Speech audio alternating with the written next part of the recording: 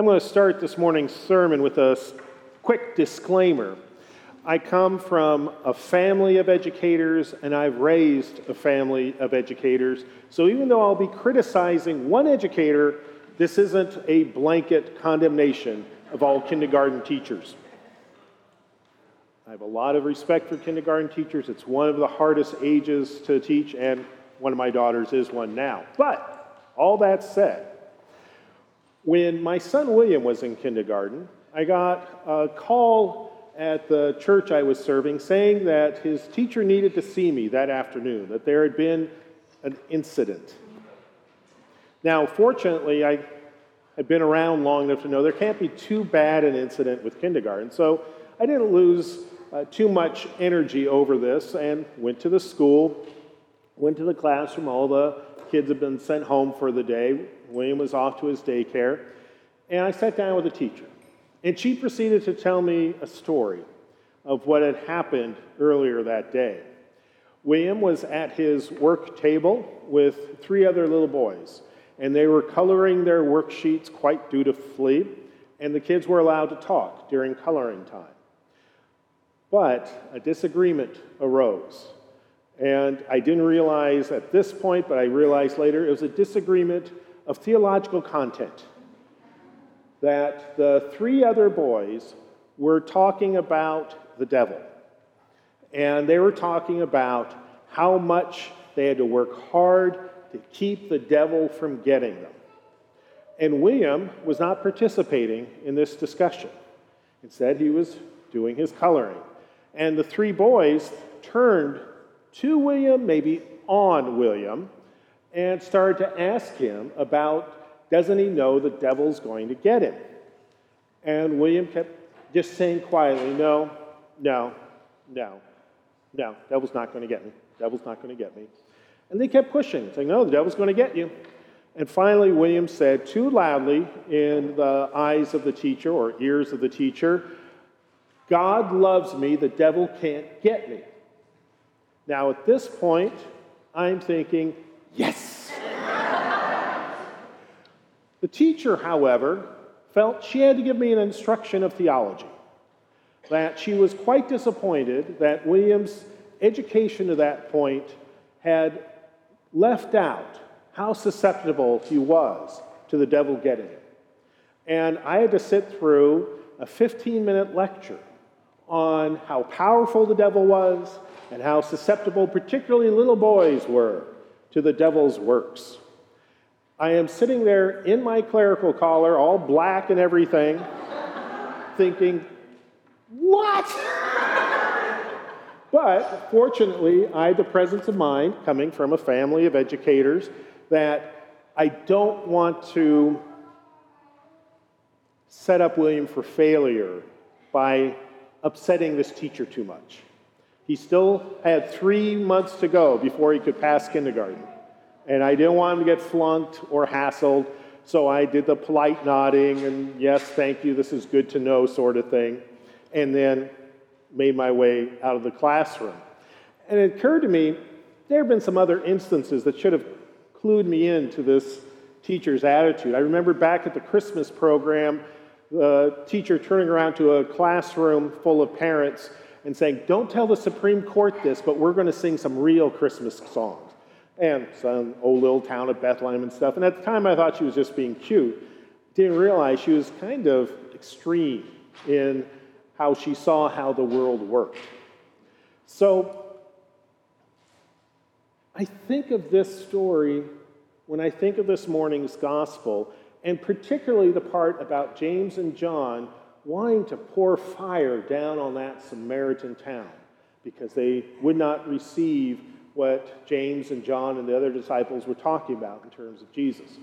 And there was a good reason, really, why those Samaritans would not put a lot of credibility into the words of Jesus and his group. The Samaritans and the people who were centered on Jerusalem had all sorts of conflicts that were around theology, were around culture, were around economics, just about any status you could think of, they were on opposite poles. And so I think that's one of the reasons Luke tells us this was going to be a tough crowd if we knew who the Samaritans were. And so it's no shock that the Samaritans said to James and John, yeah, you're those Jerusalem dudes. You don't have any credibility with us. James and John's reaction? Burn them.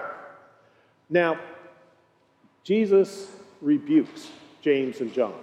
He says, no. This is one of the few places where Jesus really, in a sense, raises his voice to anyone. In this instance where his followers want to thoroughly exclude someone, to put it lightly.